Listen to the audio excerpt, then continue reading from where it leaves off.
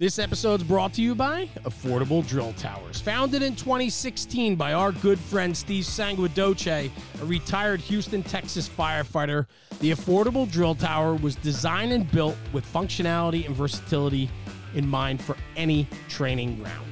As a standalone training tower and add-on to an existing burn building or Connex setup, the Affordable Drill Tower packs a massive punch at an affordable price tag. With over 50 towers across the country, from Massachusetts to California, Montana to Texas, professionally engineered, NFPA and ISO compliant, the Affordable Drill Towers brings the versatility to your training ground. From Main Street USA, the small town fire company in their back parking lot, to the training grounds of the largest metropolitan fire academy, the Affordable Drill Tower fits the bill for price and functionality.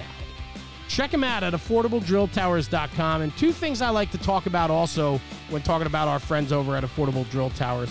One, their customized training program.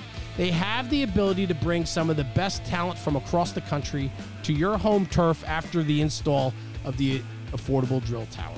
Designing a customized training program for you and your department, Steve will facilitate some of the biggest and brightest names of the American Fire Service to come in and work with you and your department. And secondly, and I think most important, is Steve's belief in need over greed. The Affordable Drill Tower company gives back to not-for-profits that support organizations in the American Fire Service. Organizations such as the Joey D Foundation, which is near and dear to Steve Sanguidoce's heart, as well as many other not-for-profits that he takes a part of. He takes great pride in providing funding for organizations that push this job forward. So check him out, Steve and Dennis over at Affordable Drill Towers. Send them an email at info@affordabledrilltowers.com. Check them out on social media, and their YouTube page is kicking butt with great information, training nuggets, and information about their towers. So check them out, Affordable Drill Towers, and let them know Jeremy over at National Fire Radio sent you. This episode's brought to you by Ridgeway Leatherworks.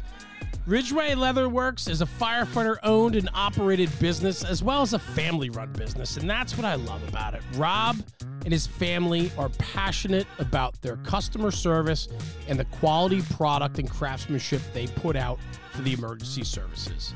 Rob's been on the show. We've been to his business. We've seen them in action. I've even tried to hand paint radio straps. I promise you, it is not as easy as what the final outcome looks like.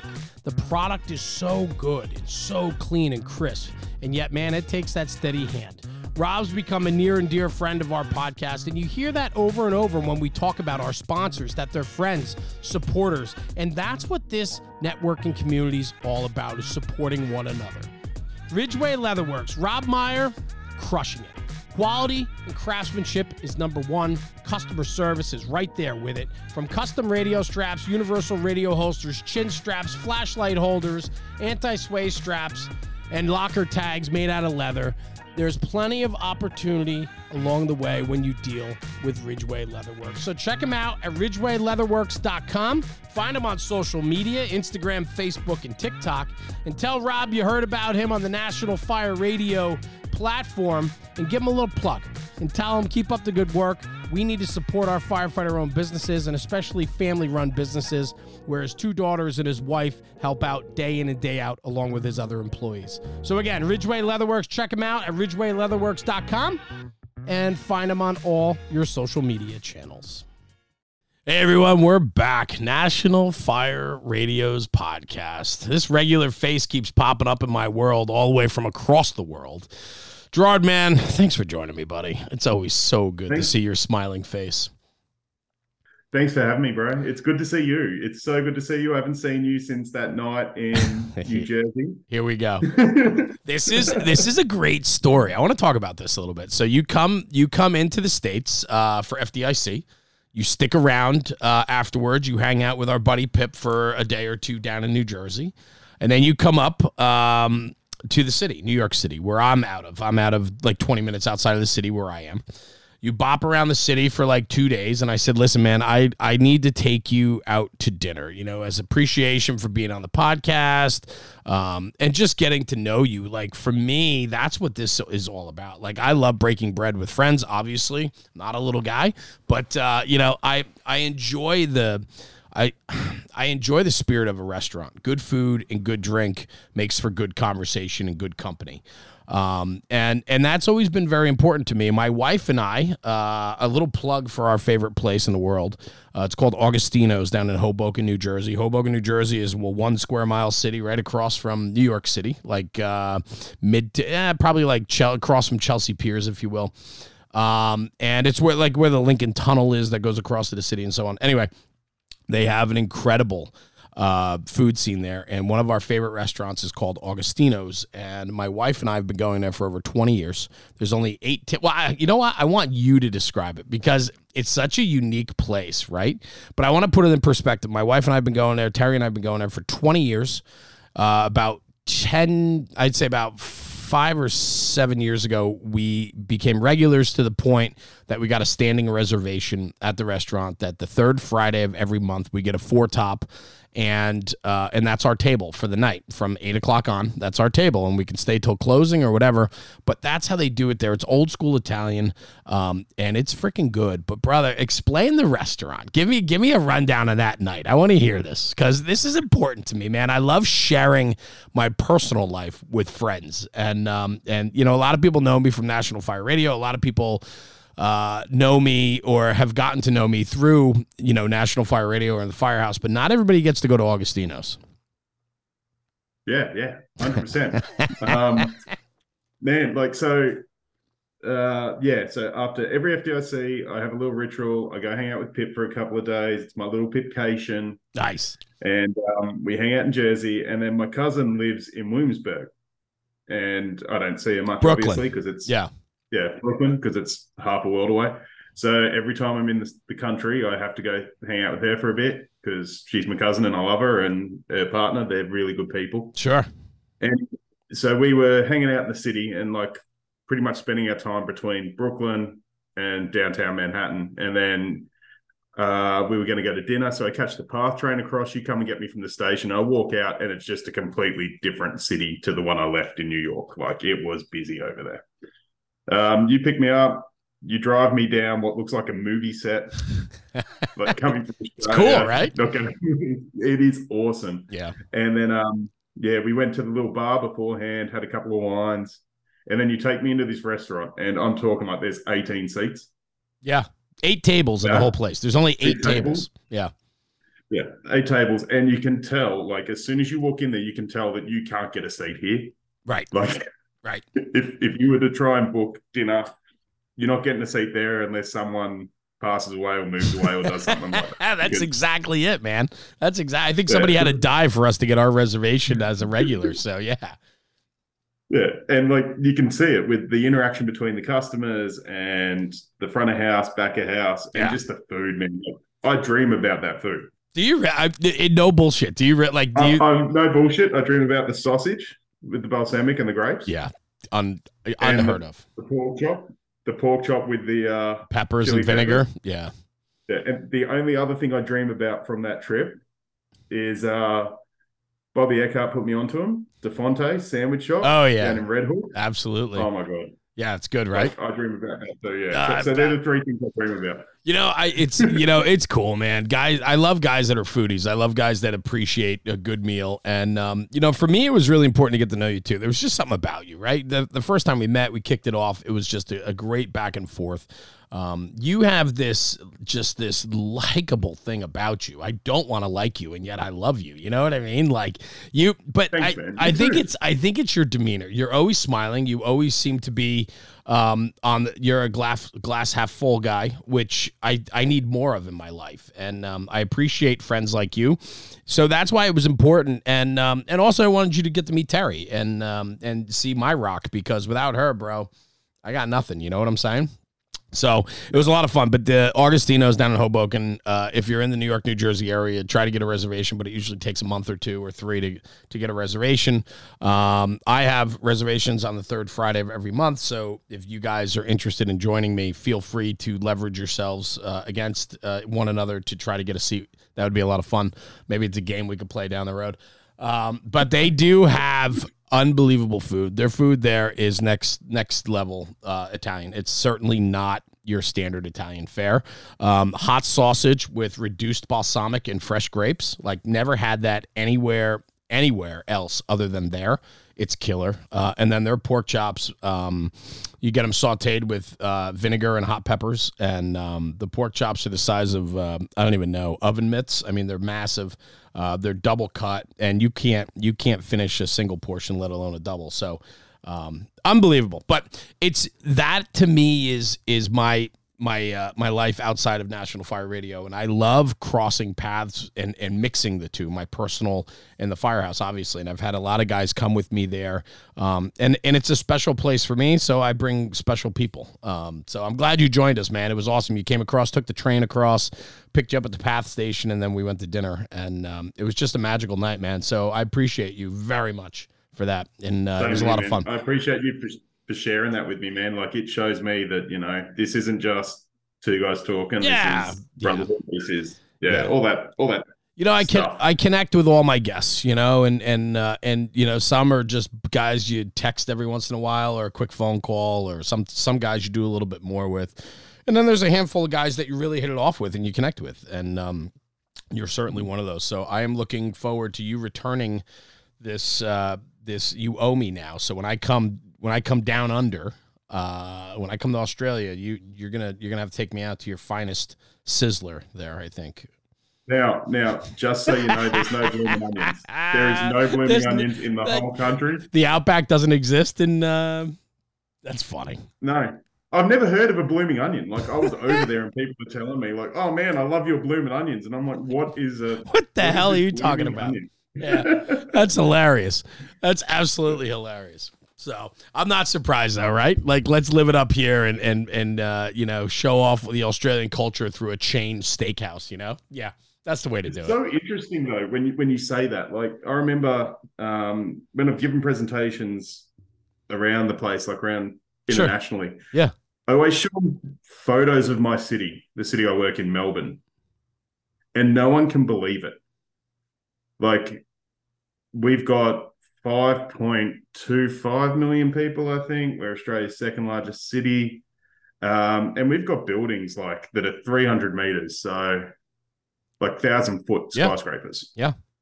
And everyone's like, hang on, when I picture Australia, I picture a kangaroo, a bridge, an opera house that looks weird, and a big rock. Yeah. Yeah. No, it makes sense. It makes sense. But I mean, you guys have it's a major metropolitan city. It's no different than anywhere else. Yeah. And it's Chicago, basically. Like, that's what I liken it to in the States. Like, we're on a big bay, you get the wind. The history of real working class people becoming very upper class now. It's an interesting city, and it's got horrible weather, so it has to have a personality. What do you mean horrible weather? I don't picture that. I envision just beautiful weather every single day, you know? So we're inverse to you, the other way around. So I'm in your northeast, and I can have 4 seasons in one day. Like, it could be the middle of summer, bring a raincoat, and like beautiful blue skies, sunny as, bring a raincoat. You don't know if it's going to rain. You don't know if it's going to turn to like drop 20 degrees. You don't know what's going on. Really? Melbourne always keeps you on those, and it's known for it. That's interesting. Okay. All right. I did not know that about Australia. I've never been. It's one place I'd like to go for sure. My father's been there, told me all about it. He said he loved it. He walked that one bridge where you walk up across the top of it, right? They like strap you in with, that's crazy. It just sounds like a magical place, you know. I think because it's so far away that it's like this magical land, you know. And it's like, you know, kangaroos and, you know, Crocodile Dundee. I mean, this is bullshit, like what we're fed here in the States about what Australia is. But you know, but let's wrap that back around to the fire service, though. I mean, you're a fireman in a major metropolitan city, right? It's a very big department too. Yep. So we got 4,000 on the job. Busy, just like every other department that's about that size. The only thing is, this might be the best segue to get into it. So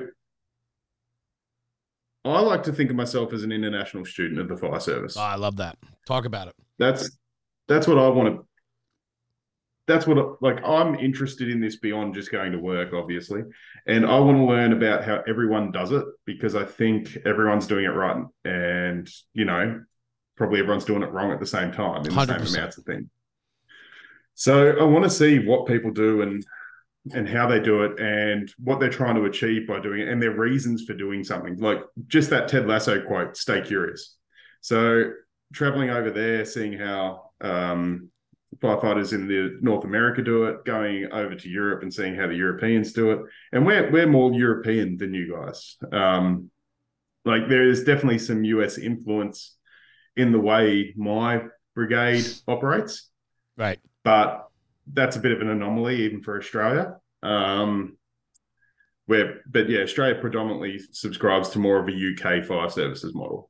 So we don't have truck companies. We don't even call them companies. They're stations, appliances instead of apparatus. Right. And then we ride 4 on a pump and we do everything. So it's kind of like squad companies everywhere you go, if I was to liken it to you guys. Yeah, I mean, you're cross-trained for any discipline that you come across, right? I mean, your company, you can call for additional resources, but your pump, right, which is equal to like an engine, but it would be an engine that also carries truck and rescue equipment, right? Yeah. Rope gear, rescue gear, medical gear, all of it. And then like for our trucks, like I'm on our ladder 47 at the moment, and it's a Bronto, if people know what a Bronto appliance is. But it's a single cab, so it's just me and another firefighter. Right. And we turn up and it's just us, and we do all that kind of work. But the search and rescue work's already being done internally by guys on the pump. Your Bronto skylifts are known to be very tall apparatus, right? 135 feet and so on. What is yours? I think ours is 135. It's 44 meters. Okay. So, and it articulates, right? It's got like the bucket articulates at least, if not the arm does too, right? Yeah. So it's got a full, it's got a 7 meter. So what's that? 21 foot, secondary boom. So you can elevate over. Like I watch a lot of videos of training over there, especially truck company stuff. And you know how they're like, oh, take the portable with you. Yeah. Well, if we site the truck correctly, we don't need to worry about that because we can just articulate down over the walls and stuff. Yeah. Yeah. The capacity of those trucks, like that European design on aerials, right? When you start looking at the different aerials that are built overseas, the capacity of what they can do is unbelievable, right? And it's so funny how here in the States we almost shy away from that type of abilities of those trucks, or look at them as like, that's too much, that's too involved, that's too much electric over hydraulic, like all that nonsense talk, right? And I think what's interesting though, to put it in perspective, and I'd love your perspective on this, is I think why we vilify it here in the States and we love our more simple, traditional, straight stick, straight tower ladder type design is because it's not just the aerial device, but it's how we operate, that those trucks are responding in on the initial, and they're going to work and need to be set up quickly and efficiently and so on. Whereas your model's a little bit different, correct? It's not, you're coming in with yourself and one other guy. You're setting up as the incident's been unfolding, right? I mean, it's not like a truck is assigned to every first out, right? Yeah, no. So we're called on the second alarm. So first alarm, you're going to get 3 pumps. We're probably not there. And our built environment's that little bit different too. And the way we've gone about it is probably a little bit different. Historically, like you go back to the 1860s. Have you ever heard of a guy called James Braidwood? I recognize the name. I can't tell you I know anything about him. So he's the father of the UK Fire Rescue Service. And he was the first person, and don't 100% quote me, but I'm saying it with like 90% confidence, to set up a municipal fire department in the world. Yeah. And he started with Edinburgh, and then he did London, and he wrote some books. And like, I've been on a bit of a journey lately. We were talking before the show. I've been kind of doing this a little bit with my career, and it's just, it's ebbs and flows, and everyone gets that. And to kind of get myself out of the funk, I've gone back to looking at like his works that he wrote in the 1860s. And I think it sums it up pretty well with the quote, "What the open door of the ash pit is to the furnace of a steam boiler, the open street door is to the house on fire. In both cases, the door gives vital air to the flames." And I think that sums up our approach in total. Like for 200 years, all we have ever done is try and shut a fire down. And it's a stark contrast to the States, where all you've done is open them up. And then so you go, well, why is that? Why did we shut them down? Why did you open them up? And you look at our built construction. Sure. We had masonry homes. We had stone, like, you know, everything was stone, everything was masonry. We weren't having combustible compartments to the same scale that we were finding in the US. The buildings are shorter. Like if you've ever been to London, the buildings from that era compared to the buildings in New York are half the size. Yeah, for sure. Yeah. And they're walk up, you know, you've got walk up 8-story buildings that if you don't go vent the roof, you are going to kill a lot of people, because what kills people? It's not fire. Right. It's the smoke, carbon monoxide. Right. Absolutely. Yeah. So, but yeah, for so long that, and so to this day, we still operate on a very anti-vent scheme. We still try and shut it up as much as possible. And that allows us to control the heat release rate to an extent, which is why you see us use smaller lines a lot. So this is, and that was, yeah, go ahead, brother. Go. And that was one of the reasons why, like on the Elkhart. I was just going to lead you there. Yeah. Yeah. So one of the reasons on the Elkhart was quite interesting. Like we're there and we're going in with a 19 mil, which is less than an inch line. Yeah. Well, an inch is 25.4 millimeter. Just put it in perspective. So you're at like 3/4 of an inch on the line. That's the line thickness. Yeah. Yeah. And we're flowing 25 gallons roughly a minute. It's crazy. And we're going in there. But it's at a high pressure though, too, correct? They're high pressure lines. And and high pressure lines do give the droplets some dynamics that will allow for greater efficiency. But they do have a ceiling and all that kind of stuff. And like this is really complex and in-depth subject. So let me break this down a little bit, because some people listening may not know what you're really talking about here. So Elkhart Brass does their brass tacks, hard facts. They bring on some of the best guys from across the world to talk and educate through firefighting. What was really cool is they took a field trip over to the UK, right? And you were part of the invitation to be there, representing Australia, which is pretty cool, but along with other guys, of course. And there were guys from all over the world that joined Elkhart Brass in the UK for a fire symposium, if you will, of tactics and strategies using European-based strategy and tactics, along with the American strategy and tactics to interior firefighting. And this goes from everything from high-rise to, flats to single, you name it, room and content, all bread and butter type fires, right, Jared? So talk to me a little bit about that, because, man, talk to me. So let me ask you, how excited were you to go to this? I was so jealous watching from the outside. I'm like, man, that is such a cool event. Like, I think it's so powerful what came out of it. There's a video on YouTube. If you haven't checked it out, go to Elkhart Brass and check them out on YouTube. There's a really cool video that's like 25 minutes long, and it's like a summary of the week that went on there. Really cool. But were you like a kid in a candy store like the day you walked in, or what? It is the highlight of my career, full stop. So that's awesome. Like, full stop. It was the best. Like, so I've traveled 24 hours in a plane to get to London to go with some of the biggest names in the fire service that Safe Fleet, Elkhart, and Gloco, and the Fire Services College brought together to put on this event. And there was 2 goals to this event. The first goal was to hold a high-rise operational thoughts seminar, symposium. And the reason for that is the high-rise is the first international building. Like, you think about it. they don't differ that much. Like the construction codes for a high rise today being built anywhere in the world is very similar. Okay. They may vary slightly with levels of fire protection, like active passive systems, but the skeleton, the bones, the hydrant systems, all that, they're all relatively in the realm of similar stuff, but we're all still doing different things. Right. Like we're fighting in Australia, right or wrong, every fire brigade in Australia probably uses 1.25 inch line, 38 mil, maybe 1.5 inch. Yeah, probably 1.5 inch line and a fog nozzle.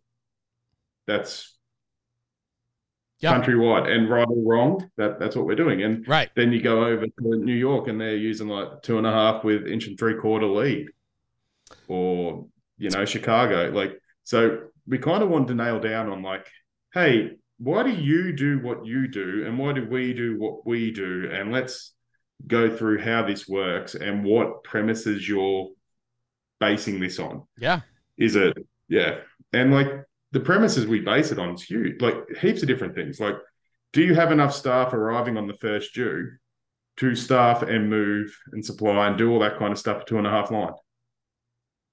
Or do you not? Because if you don't, you don't. Like, there's your operational reality. It's something that, Bobby always talks about. What is your operational reality? Realize that and play to it. So anyway, brought everyone in. We spent the first 2 days just as a group of international people, and we had like guys from Italy, Spain, Germany, Ireland, England, myself, and North America. We basically went, and Morton Marsh is this massive training ground, man. They've got everything, and they burn carbonaceous in all of it. Okay. So it's a playground. And so we just went in really hot fires and put them out doing evolutions. Yeah. What I love about it, I just want to hop in real quick. What I really enjoyed about watching I haven't talked to like Chris or Jerry yet about it. I or any of the other guys that have been there. I'd love to hear like, how it went, but they really captured, they did a nice job storytelling in the YouTube video that they put out. And it was so cool. 2 things. One, you had a smile on your face the whole time. Like when they were capturing you, you were like, I think you even said it. You're like, I'll do this all day, whatever you want. Like, I'll just keep going, whatever you want to do. This is the best day ever, but what I love about the process and why they did this was it takes all the misnomers out of it. There's so many differences, right? There's a lot of similarities. And I think that's what was found. Like at the end of the day, at that event, whether whoever's tactics you're using, the strategies and tactics might be a little bit different. The equipment might be a little bit different, but the mission overall was very much the same. And there was a lot of commonality that overlapped, right? But what I think is really cool is when you actually get people in there that want to be there to kind of figure it all out, and they check all the preconceived stuff at the door, and they go, well, listen, I know what I think I know, but I'm going to check that at the door, and I want to learn this week what actually they do, right? It's just like in life, man. You got to dial in and really learn about something before you can listen to somebody else about it, right? You can form your own opinions based on somebody else's ideas and opinions, but they're not credible. And so in this situation, you get guys from all walks of the world to come in and show off how they do it. You check all the preconceived stuff at the door, and it just makes for a magical experience to go like, this is crazy. You guys are using a 3/4 inch line, 25 gallons a minute, and this is putting out fire? Like, that would never fly here. And I think what was cool, and I'd love to hear your take, you hit on it before, but a lot of it has to do with building construction and what's burning.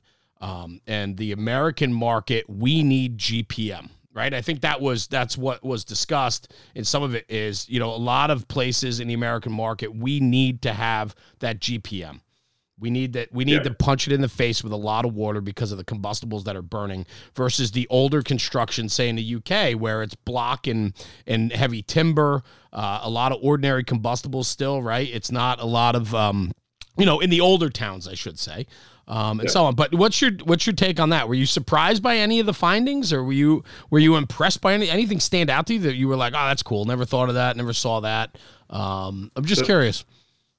The first one, we had 2. So we were in a U camp, And we did CFBT tactics up here, and it was really interesting to hear some of the comments from some of the Americans going, "Man, that was really hot. That was really hot." And I'm like, "Oh, that's what I'm. Yeah, we do like to me that was normal, right?" Yeah. And it was door control and doing that. And like I must admit, in the Australian context, we don't use 19 mil. We'd use 38 mil flowing that much for gas cooling, like the 25 gallons for gas cooling, because you want tiny little droplets that get eaten by the smoke. But then when we're going for full flow fire attack, we're up to like 125 gallons a minute. But yeah, so like it was interesting to hear them just sitting in the environment going, yeah, that was really hot. And then when we jumped on the smoothbore, we were on 1.75 inches. And I don't know what tip we were using, probably 7/8. America's nozzle. But I could not get over how cold I was in that environment. I have never been so cold in a fire. Interesting. And I mean, like, look, it makes a lot of sense. I flowed 750 liters a minute, so divide that by 4. I don't know, like 175 gallon a minute, maybe somewhere around there. I don't know. You guys will know that conversion better than I will. But yeah, so we flowed that for 30 seconds to put the fire out. So half of that, we've flown that into the space. We don't flow that much water. This episode's brought to you by the Affordable Standpipe Prop. Let's break it down real quick. Steve and the crew at Affordable Drill Towers is doing it again. They've created this fully custom and fabricated standpipe prop to support the fire service. I'm telling you right now, this is a game-changing piece of training equipment. And I want to hop into it real quick. It is designed with a 4-inch manifold of high-strength galvanized Schedule 10 pipe. The cart and manifold are powder-coated red for a durable finish, meaning it's not just a talking piece. It's not something you tuck away on the shelf. This is a training prop that can be wheeled into the classroom and then brought out onto the training ground. And so let's talk about that. In the classroom, there's nothing better than having a hands-on prop in front of the students, in front of the fire companies that are there to learn about standpipe and FDC connections. Having that prop in the classroom allows for a great instructional lecture. And then from there, take the standpipe theory and translate it to the training grounds. You could wheel the cart out that's on casters, you wheel it out into the parking lot, and that same training prop that you just used hands-on in the classroom can now be used hands-on on the training ground by pumping into it and flowing out of it. It offers such versatility in its approach. It has a 2.5-inch Siamese connection, 7 2.5-inch outlets, 6 of which are standpipe valves, has a water motor gong, sprinkler head with a control valve, and a system pressure gauge. You can also upgrade and put 3 of the most common field-adjustable PRVs. I'm telling you right now, this is a game-changing training prop that needs to be in every fire company or training department across the country. Reach out to Steve and the crew, info@affordabledrilltowers.com. Ask for a demo, ask for information, or check them out on social media and YouTube. There's plenty of content out there that shows you exactly what the affordable standpipe prop can do for you. This episode's brought to you by Taylor's Tins.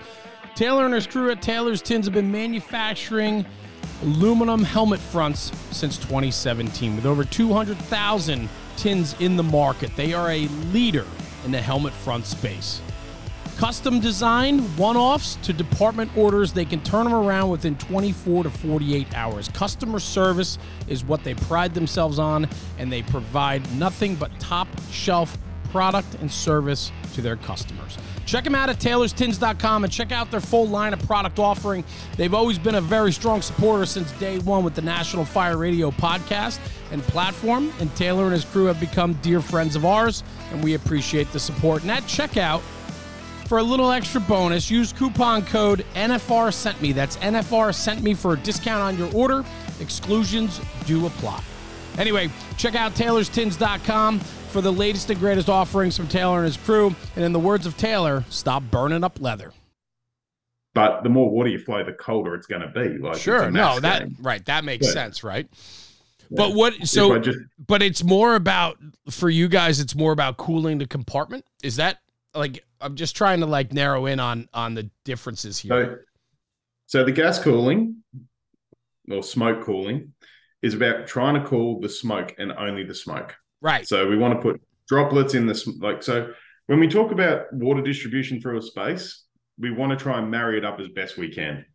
So our approach is we're going to use fogs, and we're going to allow that fog to do some mixing, and the water that comes from that fog is going to evaporate and cool the smoke.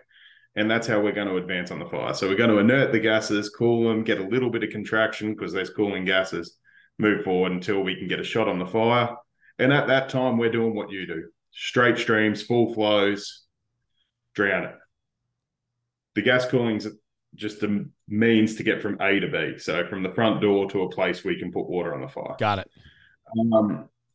Where the American method or North American method is a surface cooling is about, all right, they've probably taken into account how difficult it is to put droplets just in the smoke and not have them touch the surfaces, not have them over here, over there. So they've gone, all right, let's cool the thing adjacent to the thing we want to cool. So let's cool the compartment linings.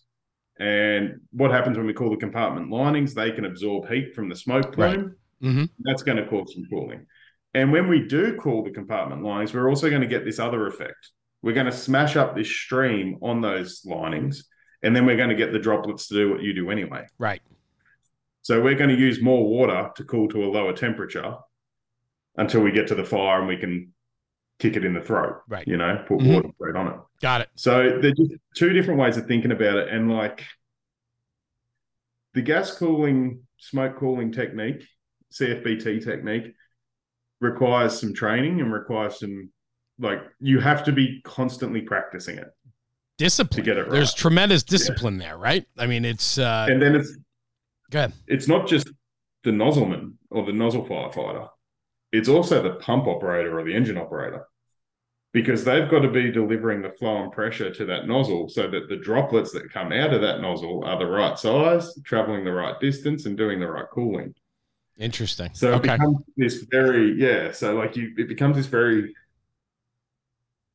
high functioning skill that requires investment to maintain to an effective standard. And it requires very skilled instructors to be able to deliver the message without getting it confused, convoluted, or spaced out, which, let's look at it. You can what if your way out of any scenario. Well, what if this happens? What if that happens? You just told me I've got to do this. Yes. Yeah, so now we've got all these what ifs, where I feel like the North American approach is... We just open a door and start flowing, man. We're a bunch of meatheads, It's easy. It's not easy. It still takes skill to be good with a nozzle. Of course. Yeah. I don't want to hate emails from a few of my mates over there going, what are you calling me? It still takes a lot of skill to be great with a nozzle, but you guys are ensuring that you're going to get cooling and that's going to be good. Sometimes if we're uneducated, if we're not as maintained as we'd like to be, we might not be as confident in what we're doing. I got it. We're like you guys, General Patton, that overwhelming, was it General Patton, overwhelming force, or one of the generals? Yes. US general, overwhelming force all the time. That's the way you guys hit it. And it works. And they both work. The funniest thing was we both thought we were steaming the hell out of each other. Interesting. Oh, you guys use that fog stuff. You must steam the hell out of people. Yeah. And we're like, oh, you guys use that straight stream stuff. You must steam the hell out of people. That's funny. That's fine. But there's commonality, right there, right? It's like that, this method is going to certainly do this to us, right? And so on. But I think it's cool. And I remember in the video, I watched it quite a while ago when it came out. But I do remember, though, a lot of guys from North America were coming out going, that's pretty interesting. That's cool. That, it works. Like, I was surprised, and so on. I think being There's able one to... interview in that. Yeah. Sorry, there is one interview in that where I don't know what day it is or where I am because I was that beat up.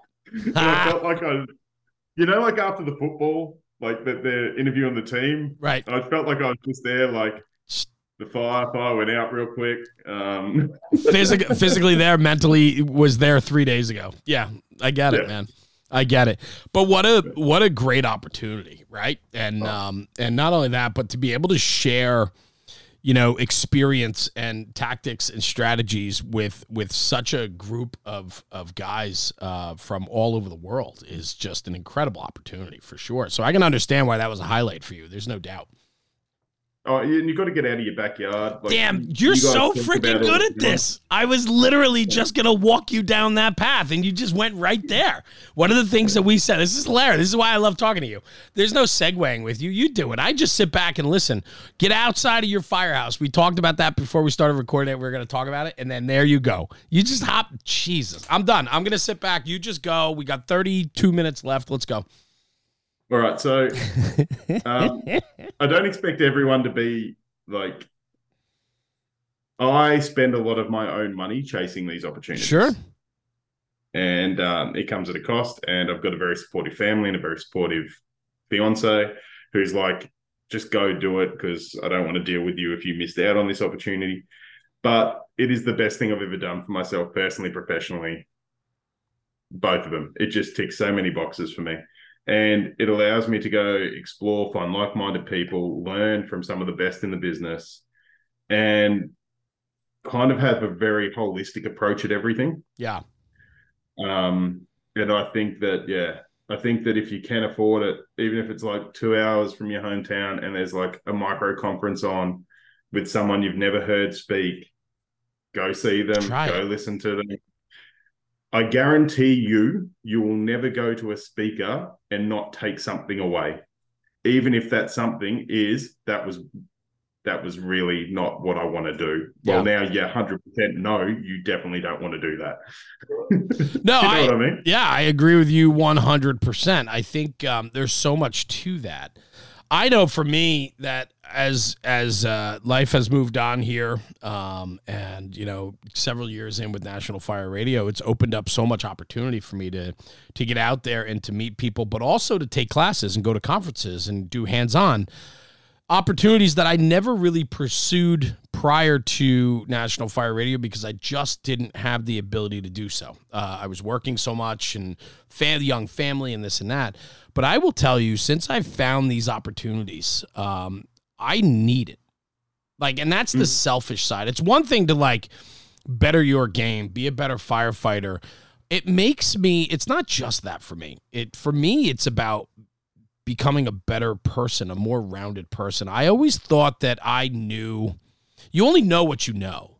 And a lot of people get comfortable with that and say, well, I'm very happy with who I am, what I do, what my hobbies are, who my friends are. And they don't go outside of that because it takes work, right? And it takes some insecurities, right? To pursue something new that you might not be good at, or, try to open up and become a little vulnerable with some new people like my buddy Jeremy Mann from Australia, right? And it's like, we didn't have to go to dinner. I didn't have to extend a friend invitation, but I wanted to because it was important to me. You open yourself up for opportunity when you put yourself out there. And I think there's so much to that. But my point of all this is, in a roundabout way, is opportunity makes you better. And I know for me, the more opportunities I take today, and it's certainly a trade-off, right? If I choose to go away for the weekend for training, or I choose to go and do this or that, it takes away from something else in my life. But I also know that I need to be good in life to be good at home, and I need to be fulfilled to be a good father and a good husband and a good employee and all those things, right? So I need personal fulfillment, and you have to pursue that. And so, for me, finding National Fire Radio and then which led me to relationships, friendships, conferences, training, it's made me not just a better firefighter, but a better person because I need those challenges. Are you similar? 100%.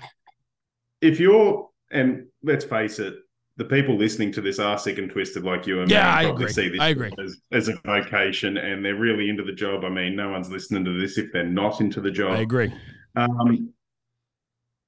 Getting that fulfillment out of the job brings you so much more energy and time outside of it. As I said, I was going through ebbs and flows. We all do, brother. We all do. Yeah.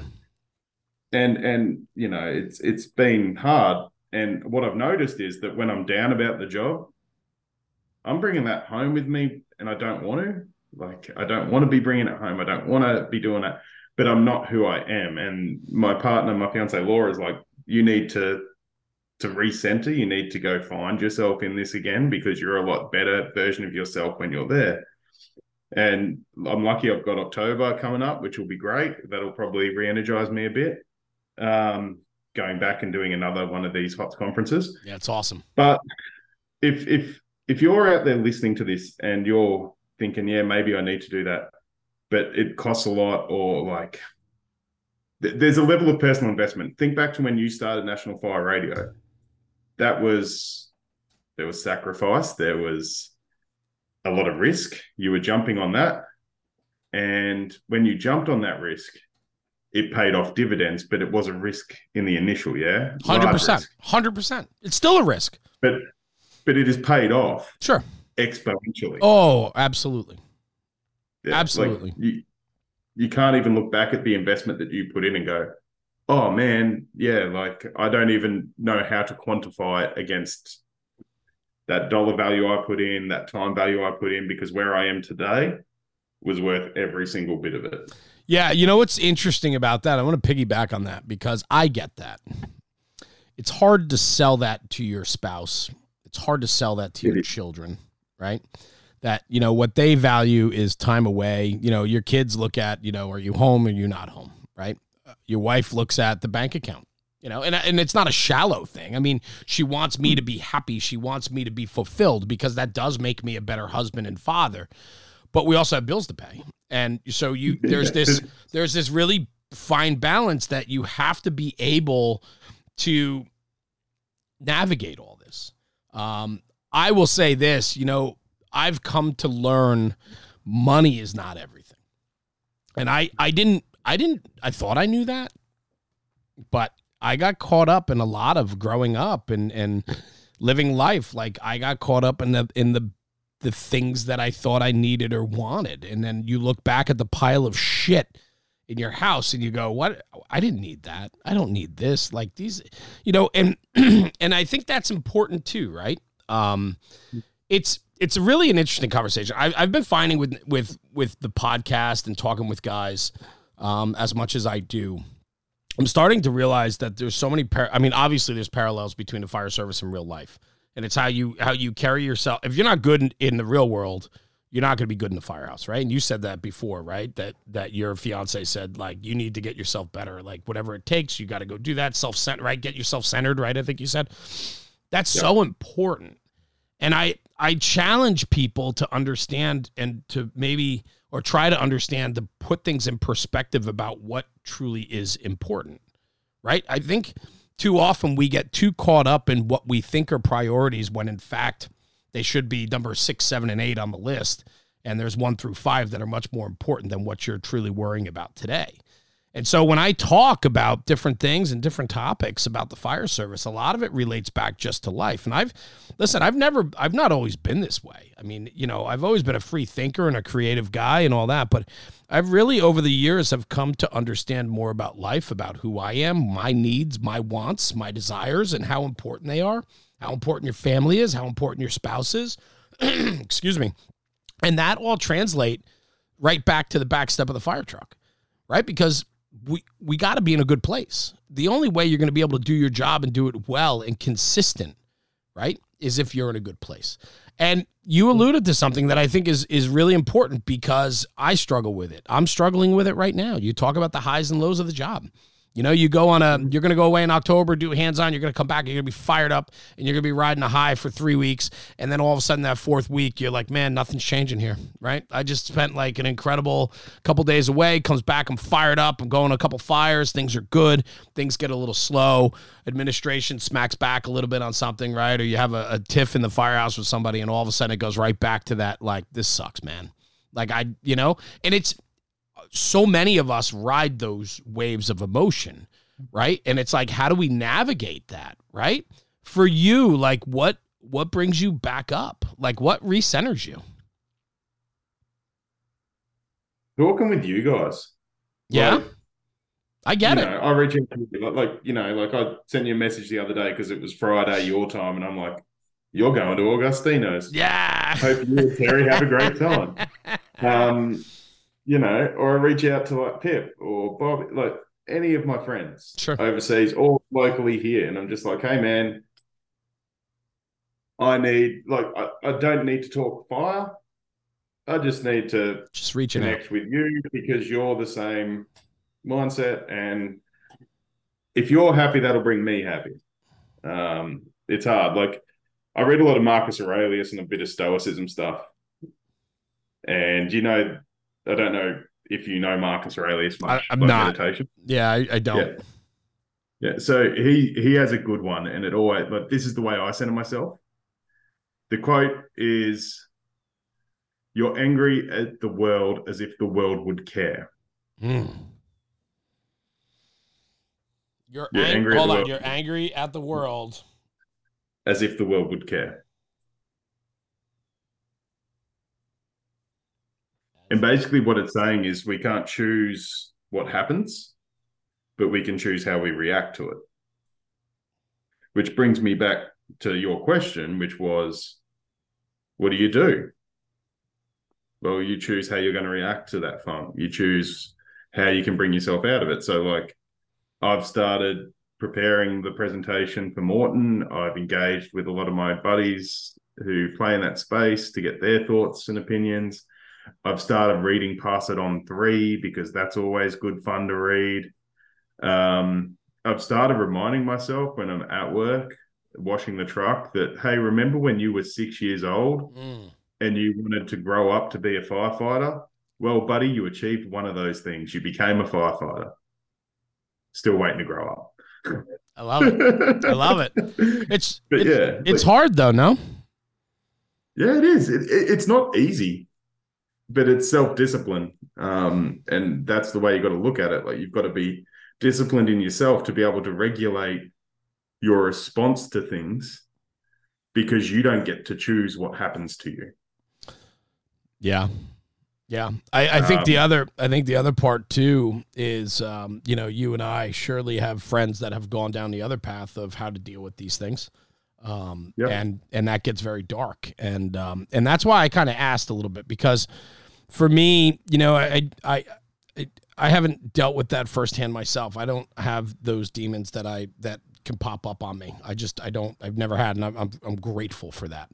But I know so many that do, and it's, finding ways of how to deal with the highs and lows and the stresses.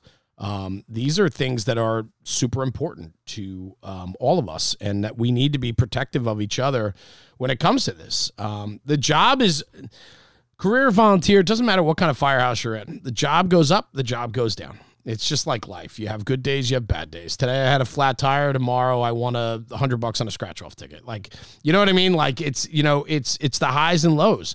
It's how we deal with. If you care, I'll just jump in there. Yeah, please. If you care about it, like you do, because you're listening to this podcast, don't stop kidding yourself. You do care. Yeah, it's gonna hit you harder, because the highs and lows mean a little bit more to you than to the bum on the seat next to you who just does this, whether they be career or volunteer. If you care about this, it's going to hit you harder, or both of them. The high is going to hit you harder. Like, you're going to be unbearable when you're in a high, because you're going to want to tell everyone about the last pie that you slayed and the grab that you made or the smoke that you ate.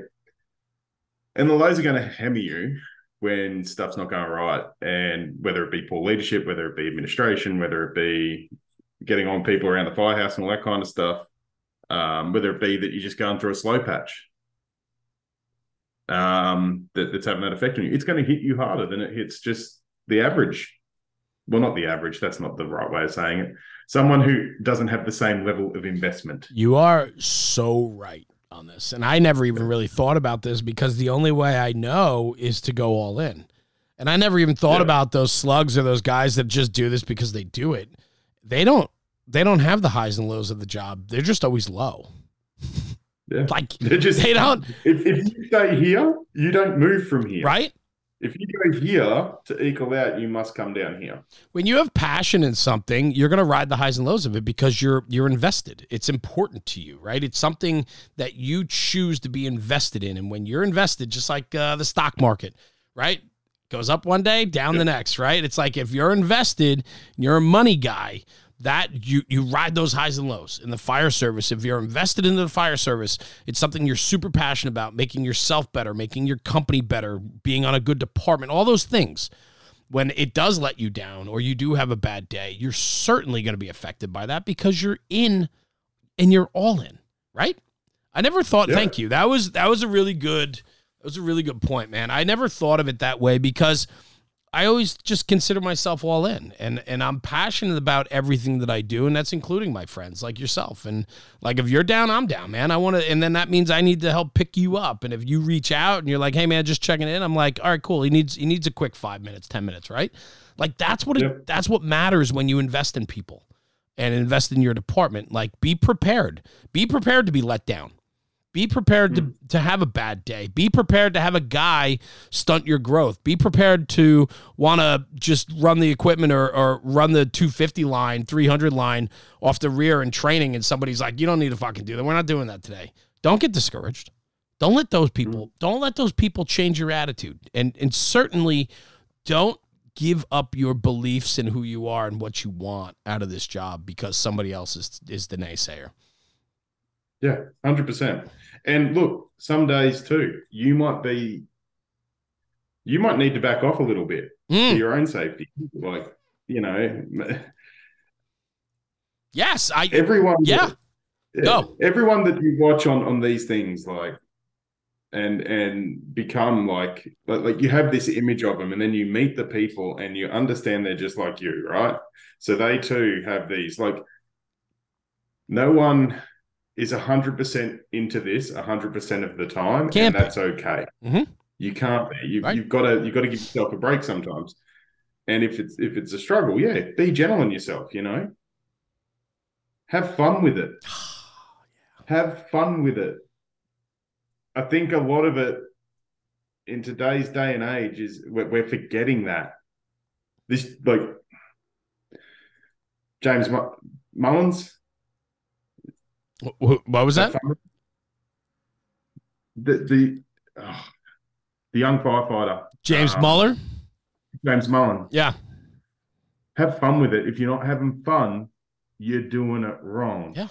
Best job in the world. If you're not having fun, you're doing it wrong. And that stuck with me, man. Like, who wants to walk into a firehouse, regardless of where you ride, the type of department you're a member of, whether you're a 4,000 member department in Australia or a 20 member volunteer department in Iowa?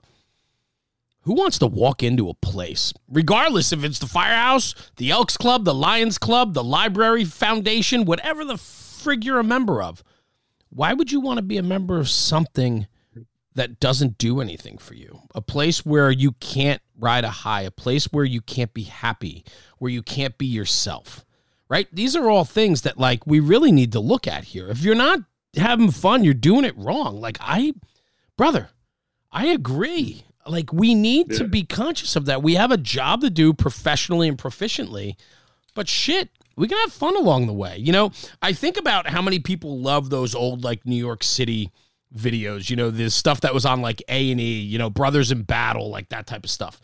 And everybody loved Joe Angelini, right? Like, And if you think about those videos, the firefighting is one part of it, but I think that most of the clips you see put on social media from those old school 80s, A&E specials, Brothers in Battle, Firehouse, all those shows and stuff, right? It's the camaraderie stuff. It's the brotherhood stuff. It's the fun stuff. It's the kitchen talk, the bumper talk, the back of the rescue going to a fire where they're busting each other's chops. That's the stuff that guys like. That's the stuff that gets played the most on social media. So the firefighting aspect, of course, is one thing. We all love watching fires. We all love buffing fires. But it's the other stuff. And the thing that pisses me off is those guys had that because they checked all their ego and bullshit at the door, and they were allowed to have that because they allowed each other to be themselves. If 100%. if you watch those videos, right, there's nobody looking over their shoulder. There's nobody concerned about, if I say something wrong or incorrect or this or that. These guys are being themselves and loving every step of the process. And when you do that and you give yourself to this job, career or volunteer, when you give yourself to it, the reward is 100 times over. 100 times over. I had a young fiery come up to me. Sorry, fiery is firefighter. It's Australian speak. We have to shorten everything.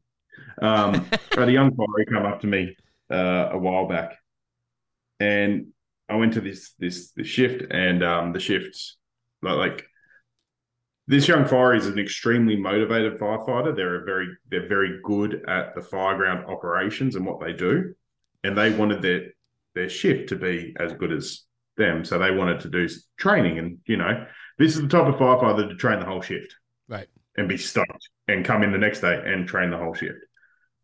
And they want to play darts, they want to hang out in the kitchen, they want to do that kind of stuff. And the firefighter, he goes to me, well, they're always up there doing that, and they should be down here doing this. And some of them probably should be down there training because they probably need to hone their skills a bit better and maintain them. But at the same time, I turned around to him and I said, do you go do what they do? Do you go play darts? No, I don't. Do you go jump in the kitchen and hang out and help cook and do the meal and all that kind of? No, because train. And I'm like, you can't expect them to do what you want if you don't do what they want. It's a give and take. So if you want brotherhood, and we throw that word around so much in the culture, if you want brotherhood, you've got to go be a brother. And going and being a brother means two things: checking your ego and stop taking score. Stop taking score of what, they didn't do this, they didn't do this chore, this is the 30th day I've emptied the bins. Nobody cares. Work harder. Be a brother. Anyway, so I love that. Check your ego and stop keeping score. Yeah, check your ego, stop keeping score.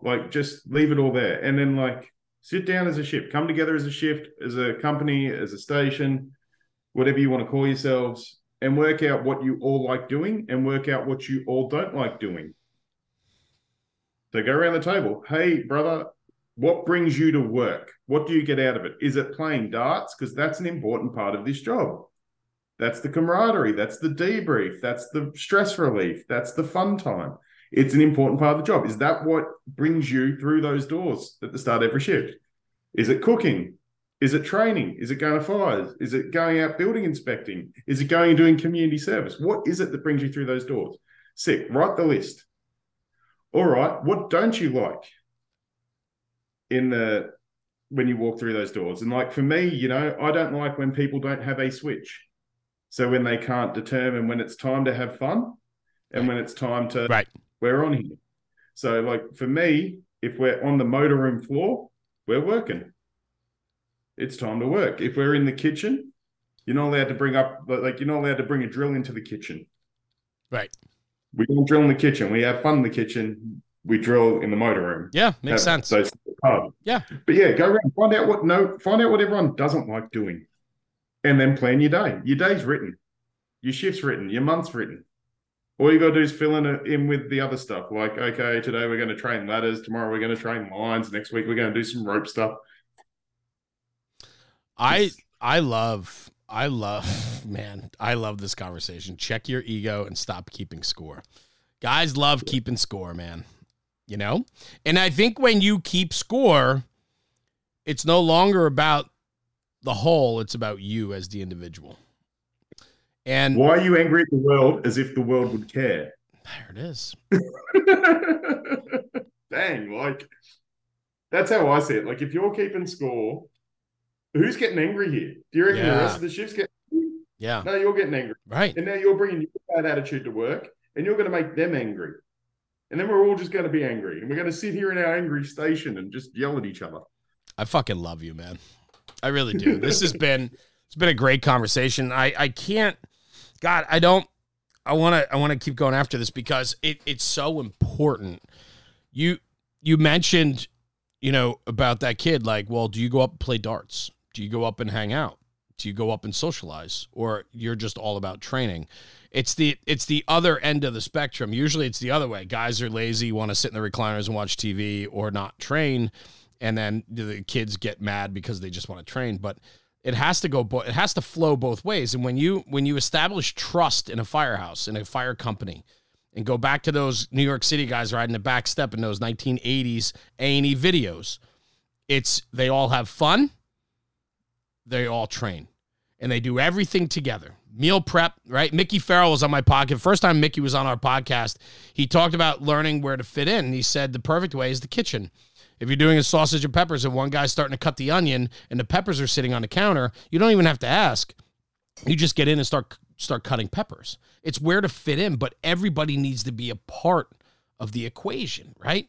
And that's what's important. We can't keep score about you're doing that and I'm doing this, but mine is more valuable than yours. No, playing darts can be just as valuable as doing a dashboard roll in a vehicle for extrication training. Like they can exactly be the same.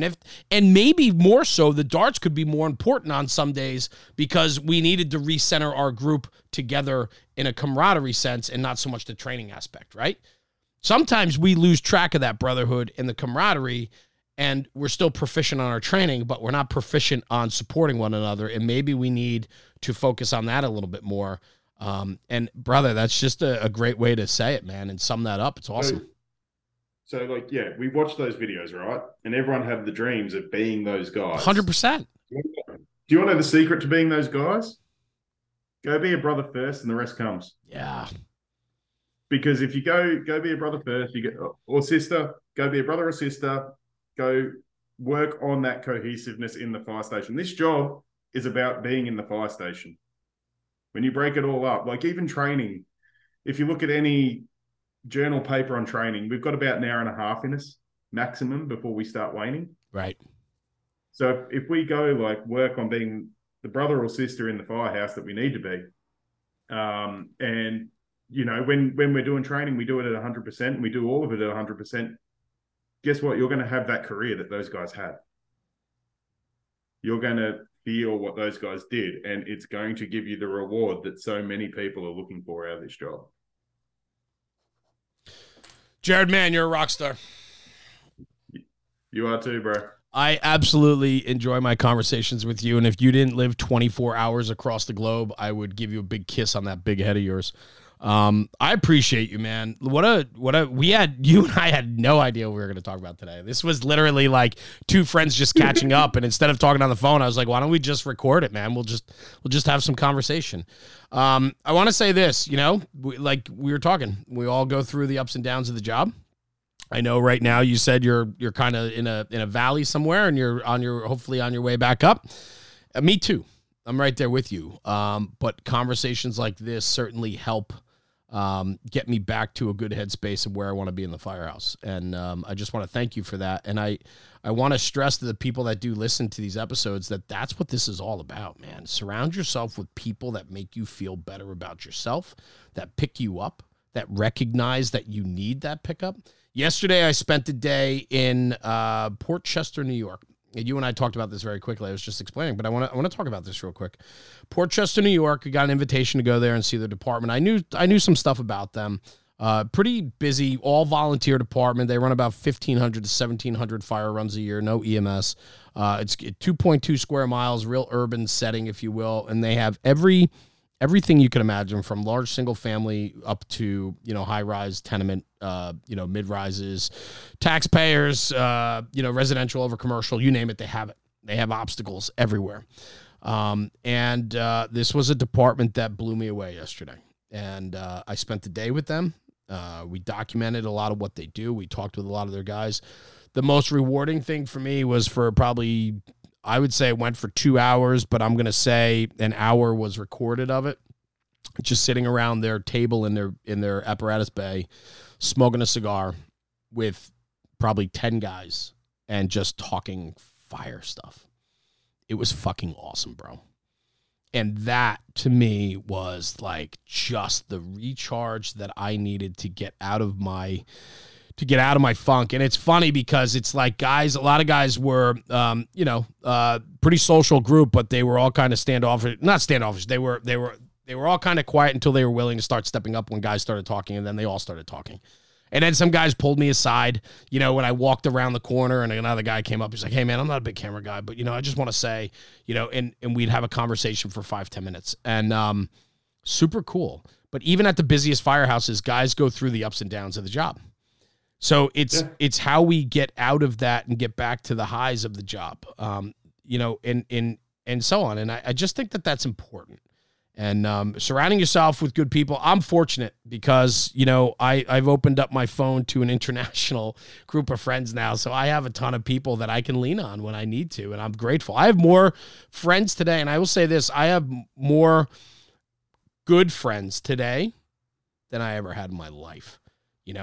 National Fire Radio has provided me such an opportunity to have solid people in my life that treat me well, and I want to believe that we are the best of friends. And that's important to me because, everybody's got friends growing up, but as you get older, your friend group starts to get thinner and thinner. Mine's getting bigger and bigger. And I'm grateful for that. And it's guys like you that keep me on the right track. And it's conversations like this that make me feel good about myself and moving forward. So, Gerard, man, thank you, pal. Thanks for being my friend. And, thanks for being a brother. Just before we sign off, sorry, Pip, for probably stepping into your territory with the size up. Screw him. I'm not worried. Don't have a monopoly on it. We're allowed to talk about things too. Yeah, 100%. And in fact, he can't even articulate a point of view on this stuff. He's not as smart as us. You know that.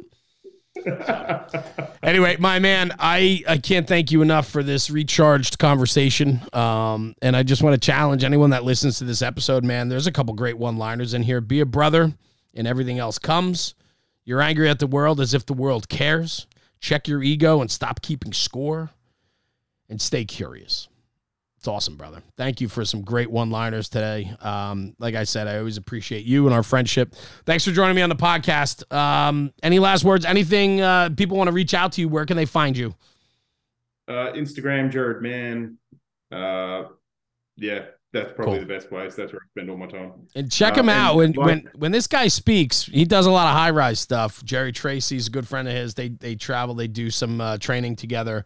I have not had the luxury of sitting through one of their classes yet, but I can't wait to do so the next time it's at a place that I can get to. I'd love to hear it. But, brother, I know you're doing great things on the training end, and we didn't even scratch on any of that. But keep up the hustle, pal. You're doing great stuff. Thanks, man. Yeah, of course. Thank you, and thanks for listening. And thanks for having me. Yeah, anytime. You got an open invitation. You know that. Anytime you need a recharge, you call me, and we'll hop on and bullshit. So stay right here. I'm just gonna sign off the podcast. I'll come right back to you. Okay, pal? Awesome, guys. Gerard, man, a good friend of mine from across the globe. Check him out, man. Check him out. Friend him on Instagram. Send him a DM. He loves to talk. He's a social guy, and he loves the job. So anyway, thank you for tuning in. National Fire Radio podcast, stronger than ever. We appreciate the community support and the friendship that you all give. Thanks for tuning in. And do me a favor. Take this conversation, take it back to the firehouse, and talk about it, because when we talk about the job, we're making the job better. And in the words of Gerard Mann, be a brother, and everything else will come. We'll see you at the next one. Thanks for tuning in. Jeremy, National Fire Radio.